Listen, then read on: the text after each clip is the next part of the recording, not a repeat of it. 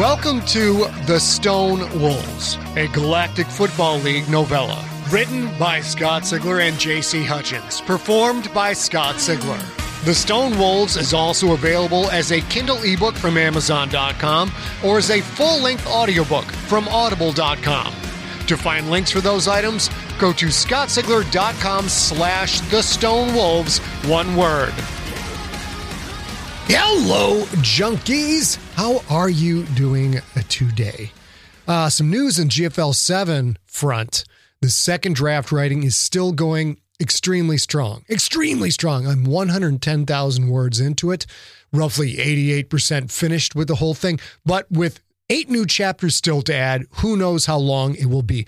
I had it projected for 125,000 words. It could wind up being 135,000. Could wind up being 145,000 words. I don't know, but I have hopes of being done with the second draft in mid-December. Can't say for sure. The thing's got to be right. When I get it done, move it on to Big John Viscar, continuity editor, and then we will gradually move into the final draft, and someday you will have it.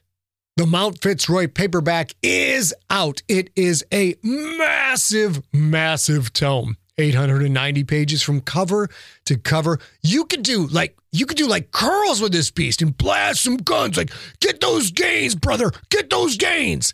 You can get it from your local bookstore. Ask them to order it for you, and they will. Or go to scottsigler.com/Mount Fitzroy and click the links to order Mount Fitzroy from Amazon.com or autographed copies from Mysterious Galaxy Books in San Diego. I will go straight down to the store. I will use my own gosh darn pen. And I tell you now, you hear me now, I will sign that son of a bitch. I will sign my name on that son of a bitch, and then they will mail it right to you. We've got new t-shirts up at scottsigler.com/shop, including the orange Run the Plays That I Call shirt and 3 new shirts for my metal band Super Weapon. You can be the first kid on your block to own those. We've got select hardcovers on sale for $15 each at scottsigler.com/shop. Snag Ancestor or Nocturnal in hardcover at $15 each for your own shelf, or signed copies for your pals as a great Christmas present. Let me get you caught up on the story, and then we're all going to go make a radcast.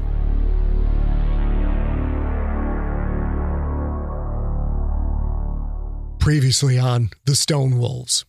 Druge Thorn is building a key weapon for the Vermata, but the project's secrecy is in jeopardy from the Traveler, a double agent from the Zoroastrian Guild who threatens to expose the Vermata's new superweapon.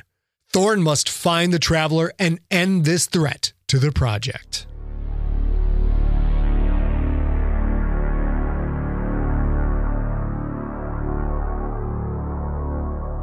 Chapter 9. The Traveler. Aya had promised. She knew that. But some promises were meant to be broken. Are crime lords tied up in the galaxy's healthcare kickback conspiracy? This week, my freaks, that's what I want you to find out. This is Rara Avis, Queen of the Dark Ways, coming at you from the hidden depths of the void. The last time I graced you with my royal presence, I wanted you to go forth and find info on corruption in the League of Planets system-wide medical complex. Should it really cost 1,000 creds for that oldie but goodie of medicine, a single pill of aspirin?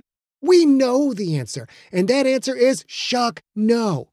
But to speak truth to power, we need to shine a light on the bacteria brains posing as government officials, the slug souls perpetrating as insurance company CEOs, and yes, the slime scum at Big Pharma who make all these profit puppets dance.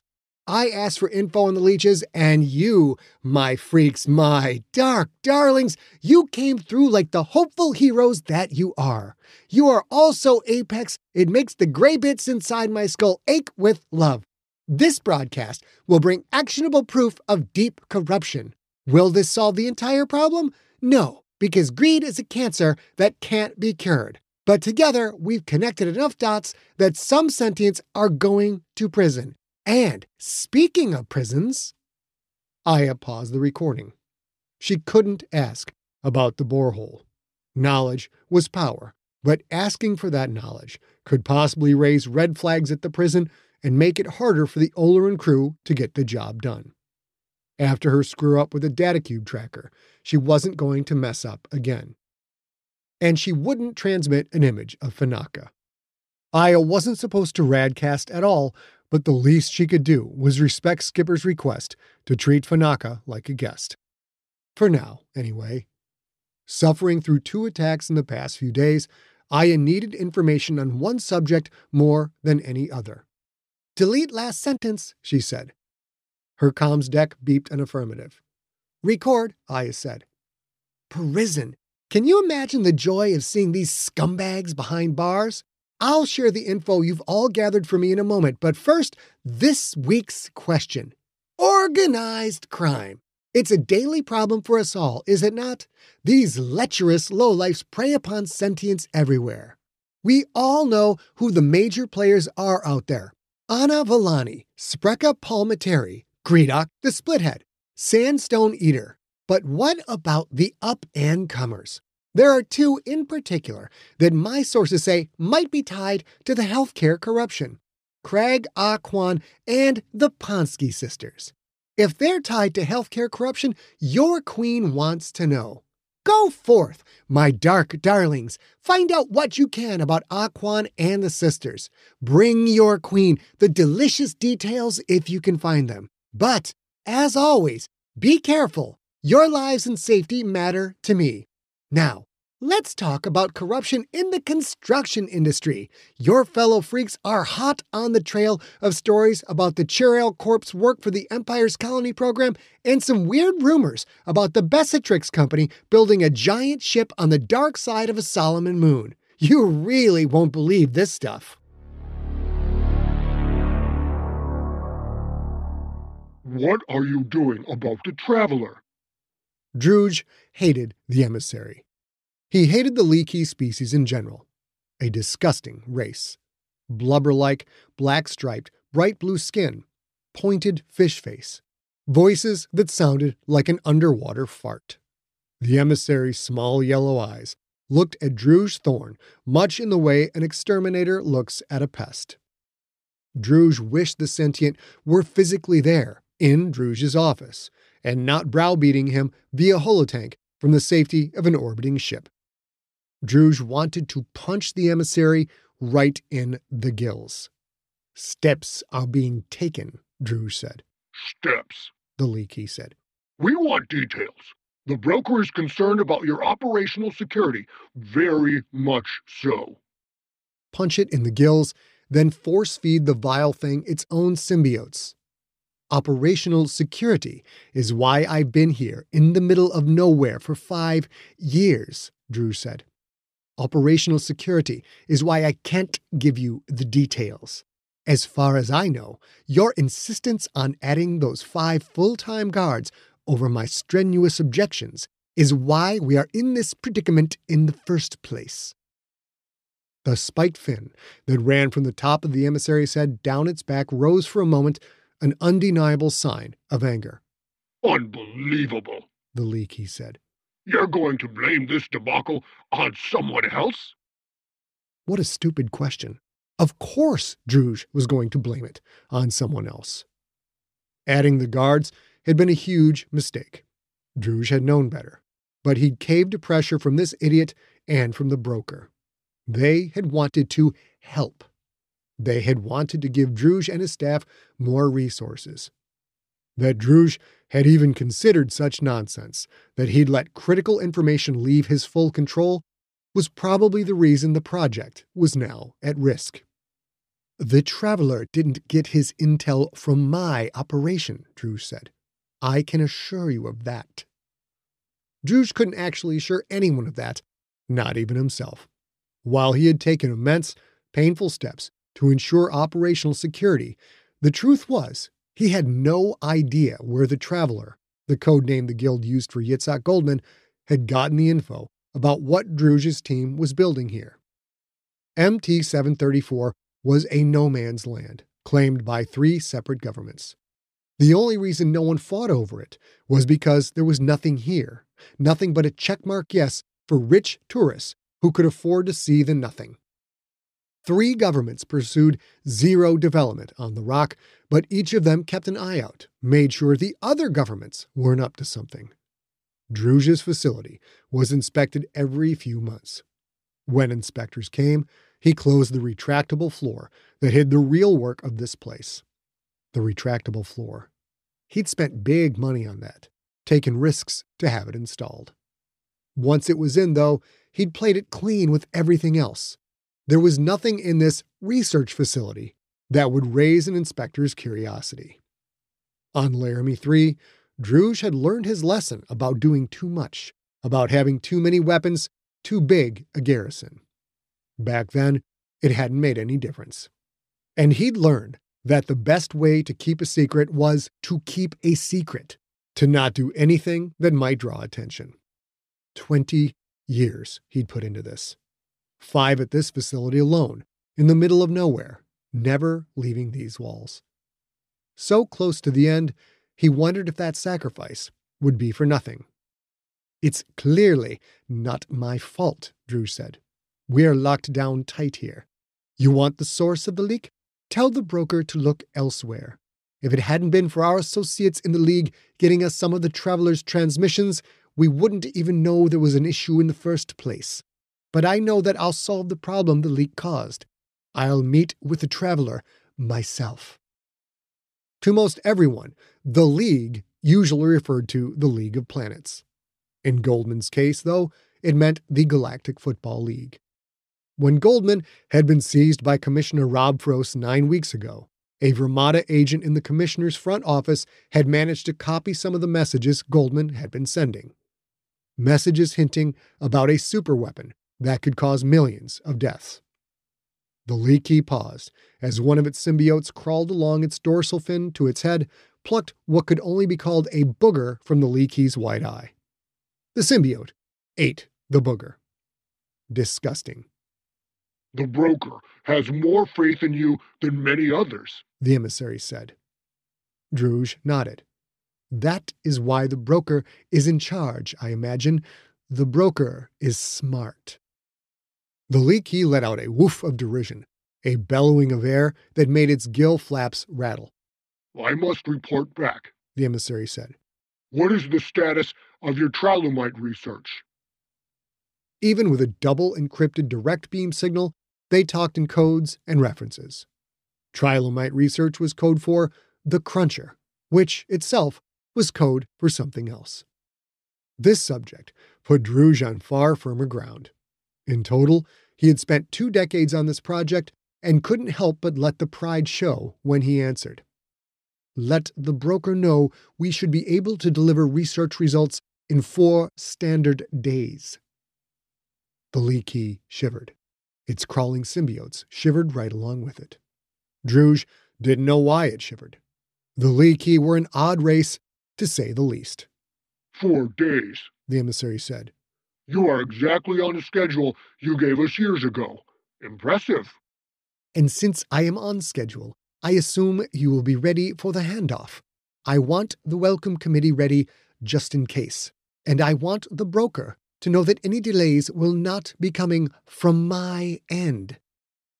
The emissary whuffed again, not from derision this time. This was something more akin to panic.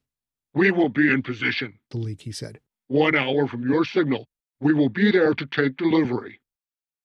The sooner the emissary ship took control of the delivery, the sooner Druzh could finally leave this awful place. It had been 5 years since he'd been anywhere else, since any of the staff had been anywhere else. Everyone was beyond ready to collect their final payday and get away from this place. "We are almost out of range," the emissary said. "Is there anything else you want the broker to know?" There was much Druzh wanted the broker to know.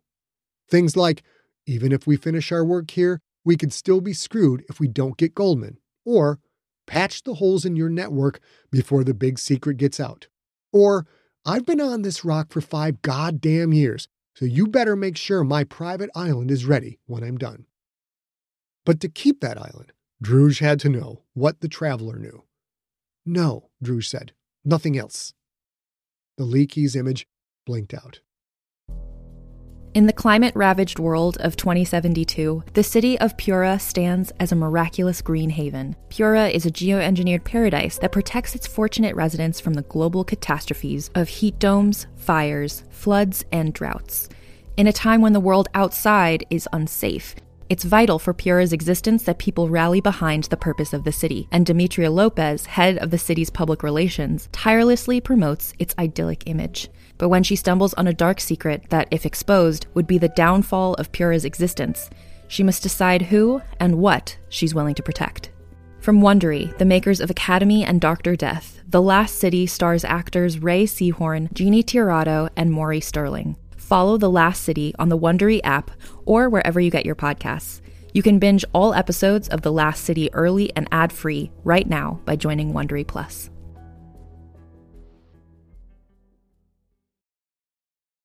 Greetings, adventurers.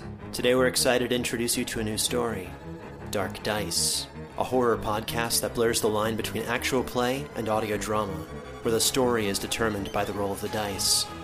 6 adventurers embark on a journey into the ruinous domain of the Nameless God. They will never be the same again. One of the players is not what they seem after a doppelganger, a creature that can assume the form and voice of whatever it kills, infiltrates the team. As the players are picked off and replaced one at a time, can they figure out who the monster is before it's too late? Can you? Here's a quick example of what our show sounds like. The shambler with the jar of liquid inside of him.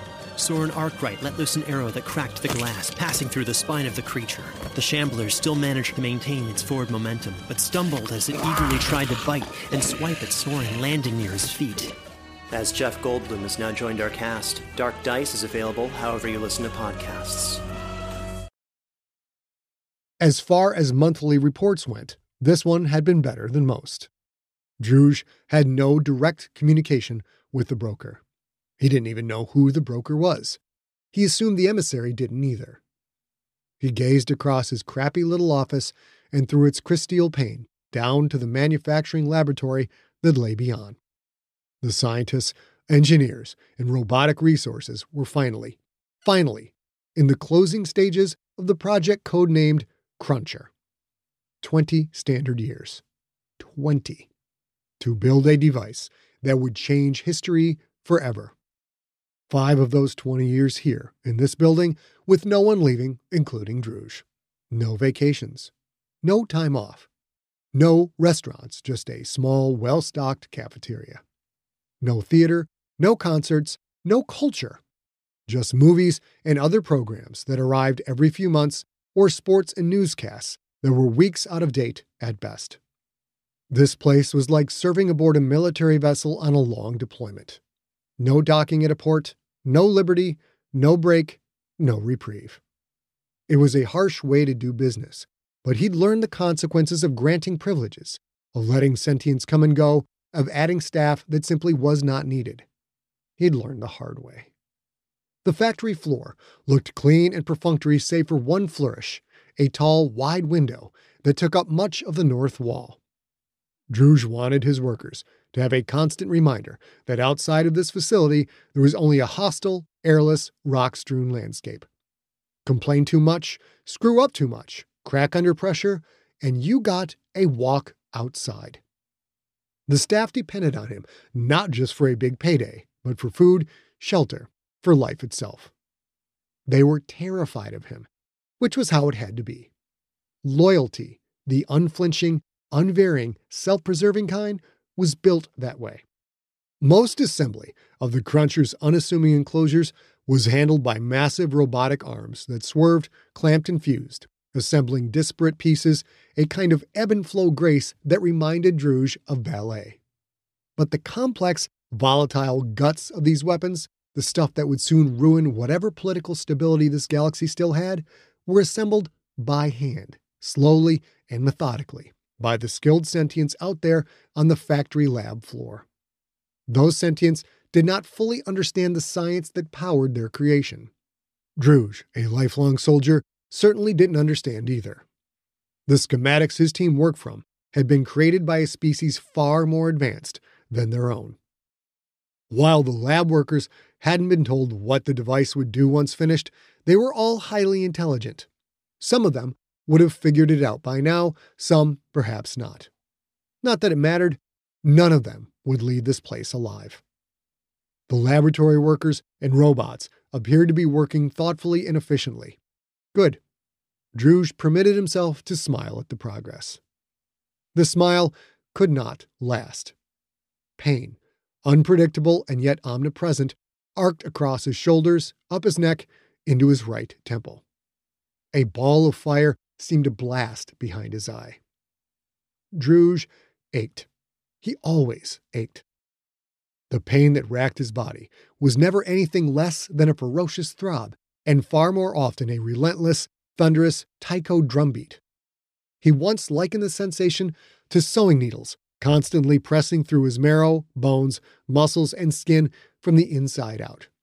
But even that description didn't do it justice. Often, the pain infuriated him. Today, it fueled him with a primal sense of focus and purpose. The first cruncher was almost complete, but it wasn't just that. Fate had intervened. Revenge, long awaited, was finally in his grasp. Revenge against Fanaka Hopscotch Tolvaj, and against Killian Carbonaro, the killer. Revenge for Druge's missing right arm, and his missing left hand, and his femur, tibia, and fibula that had been so thoroughly shattered. Revenge for his broken vertebrae, T4 through T10 to be precise. Revenge for his smashed frontal, sphenoid, and temporal cranial bones, on his left side if one wanted to be specific. For all the parts that had been destroyed by Killian Carbonaro. The events on Laramie 3 had devastated Druge Thorn, torn away everything that had been important to him. 36 years ago. Had it really been that long? No longer. 37 years ago. After losing Hopscotch to the killer, after escaping with what was left of his life, Druge had expected to die at the hands of the Vermata. He had failed, and the Vermata did not tolerate failure. But Druge's damaged body created a win-win opportunity for the Guild Splinter Group and for himself. His full recovery would take years. He spent some of that time trying to track down the killer, trying to take revenge upon the killer's family. When that family wound up dead and the killer vanished, the Guild Splinter Group ordered Druge to manage a particular project. That project? The Cruncher. The thing the Abernetsia wanted above all others. Not all of the Vermata knew of the Abernetsia, but those who did understood the realities of power and of life. Decades earlier, the Creterakians had swept across the galaxy and taken control. The conquering bats would soon be swept aside themselves. Say hello to the new boss, the Abernetsia. Yes, Druge had expected to pay the ultimate price for failure, and to be honest, he would have been fine with that. After the killer's rampage, what was there to live for? The answer turned out to be redemption. Redemption came in the form of endless surgeries, cutting-edge mods, and a lifetime supply of pain-dulling drugs. The Vermata had Druge turned into something far more dangerous than he'd been before. Druge could have died, should have died, but his hate helped him endure the hundreds of operations and the endless physical agony. Most of his motor skills were now controlled by a League of Planets manufactured microprocessor installed at the base of his skull. His severed arm and hand were replaced with combat-grade titanium cybernetics. His crushed vertebrae had been scraped out. What was left of his spinal column was fused with Prawat minids that had been denatured, stripped of sentience, to create a hybrid biomech system. The system worked well, most of the time. It was the fourth or fifth surgery, he couldn't remember which, when the docs decided to remove his legs. One had been smashed to a pulp by the killer, so that was well and fine. The other one had been perfectly good. They cut it off anyway, so they could install a matched set of cybernetic limbs. His extensive cranial damage, which typically would have killed a human, was now mitigated by an array of subdermal plates and neural stimulators, some of which emerged from his scarred, hairless scalp like small, needle-like antennae. This technology helped relay information across his wrecked brain. It also prevented the skull fragments that had penetrated his brain tissue from doing any further damage. He no longer had to ingest drugs. An embedded body dock tracked the values of various compounds in his blood, made sure his steady stream of painkillers was always at the proper level. Just plug a hose into the body dock port, top off the levels every 2 weeks, and he was all set. These enhancements were done as elegantly as possible, which hadn't been elegant at all. The physical and neurological damage had been too great, and the mandate from his benefactors, utility over beauty, hadn't done him any favors either. Once upon a time, Druge Thorn had been lithe and handsome. Now he looked like a lurching ghoul. He sometimes wondered how his daughter Savimli would have reacted if she saw him like this. Druge pretended she would have recognized and loved him, despite all that had changed. He knew better. She would have screamed until she went hoarse, and then she would have screamed some more. She would have scratched at her eyes, trying to unsee him. She would have balled her fists and smashed them against her temples, trying to unremember him. She would have said, "No, no, no," over and over and over again, until the word lost its meaning, and that would have been fine because even the most primal and important things lose meaning when terrible creatures such as Druge roam the universe. He missed her. He often daydreamed about what kind of woman she might have become. He would never know because of the killer. That fool. That fool and his cronies in the Krasatu. They'd wanted to defeat the Creterakians. The Abernetsia would do just that. Liberty was coming back to the Milky Way. Perhaps not as much as there had been before the bats had come, true, but things would be better.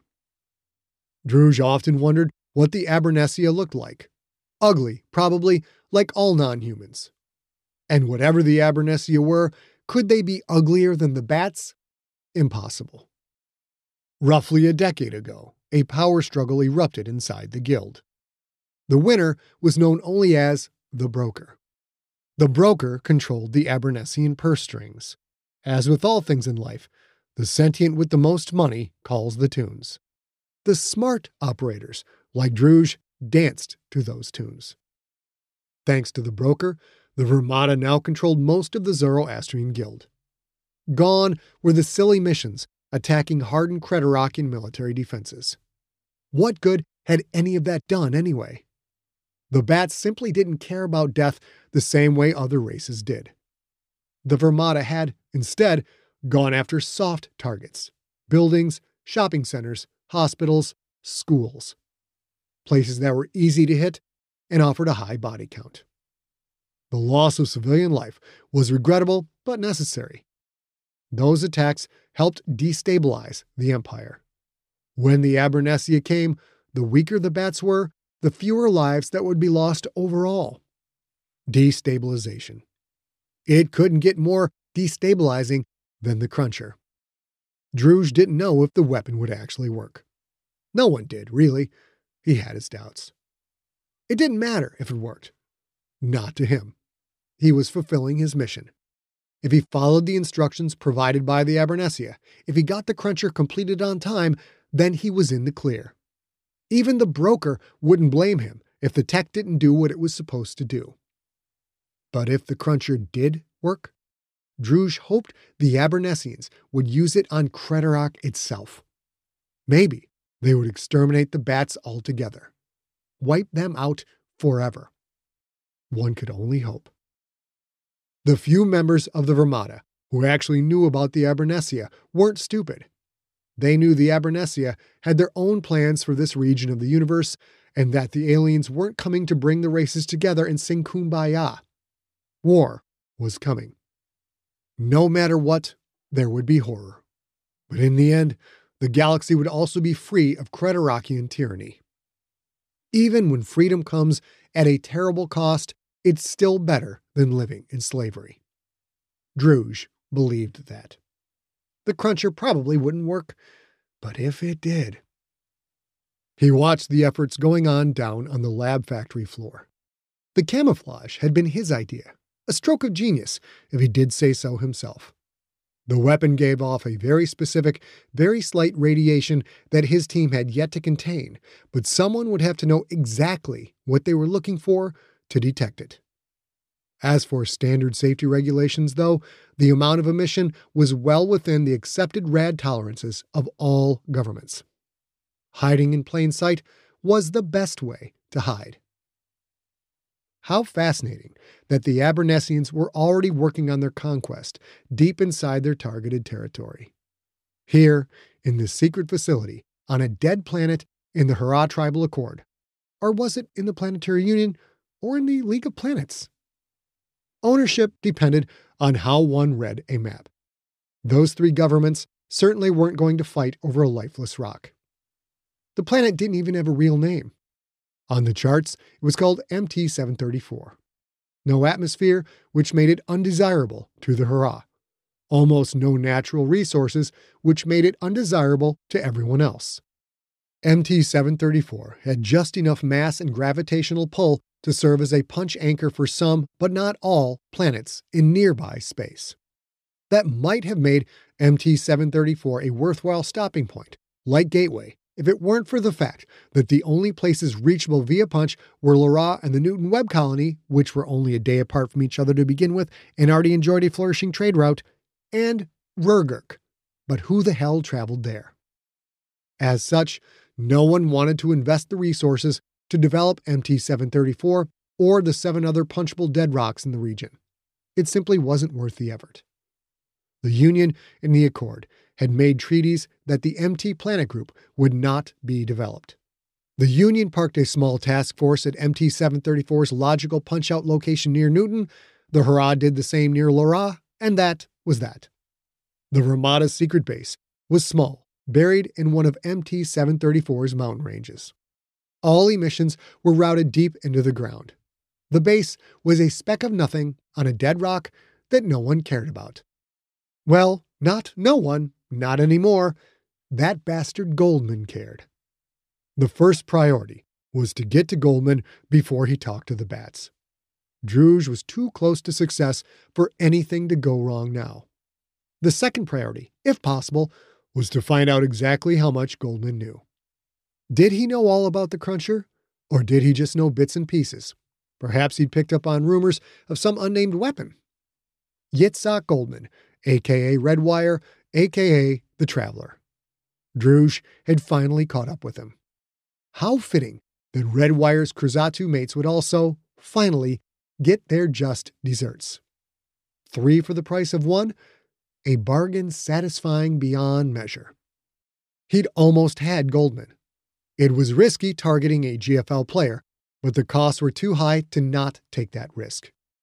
If only Goldman hadn't been arrested. Another week, perhaps 2 at the most, and Druge's quiet and expensive contract on Goldman would have resulted in the man's death. Getting arrested had, ironically, saved Goldman's life. A bolt of pain drove through Druge's eye, made him wince so badly that a secondary bolt seared across one of his skull plates. He calmed himself. He felt a coolness inside, his body doc dumping pain meds into his bloodstream. Such was life. Druge again looked out and down to the lab workers and robots assembling the Cruncher. He eagerly anticipated the news of Killian Carbonaro's death. It wouldn't be much longer now. Revenge. Yes, revenge, finally. A buzz from the office speakerphone. Director Thorne, we've updated the simulation with the latest modifications to the device. The predicted success rate is up to 95%. Would you like to see the sim? Director. An accurate title, but was it right anymore? When this project completed, Druge would move into a new phase of life. Perhaps that required a new title. He sat down in a chair directly in front of the office's holotank. Yes, he said. Let me see.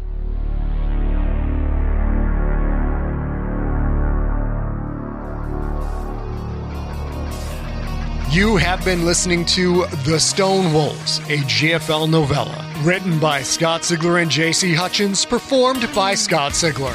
Follow Scott on Twitter and at Instagram, where he is at Scott Sigler, and on Facebook at facebook.com/Scott Sigler. The Stone Wolves was directed by A. Sigler, engineered by Steve Rickyberg. Copyright 2021 Empty Set Entertainment. Theme music is the song Battle Cry by the band Super Weapon.